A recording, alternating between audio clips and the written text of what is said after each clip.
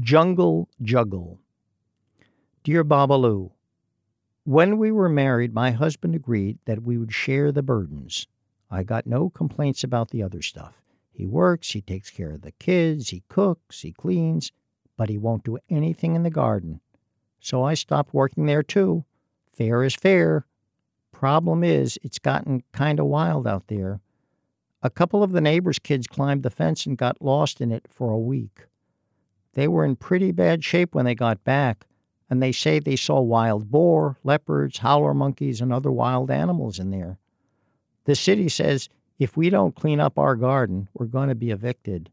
But I'm not going to machete my way through the vines or shoot a single warthog unless my husband does the same. What do you think? Signed, Fair-Minded. Dear Fair-Minded, what if you could make some money and get the garden cleaned at the same time without having to work in it? See my book, 20 Simple Tricks for Turning Your Garden into a Jungle Theme Park.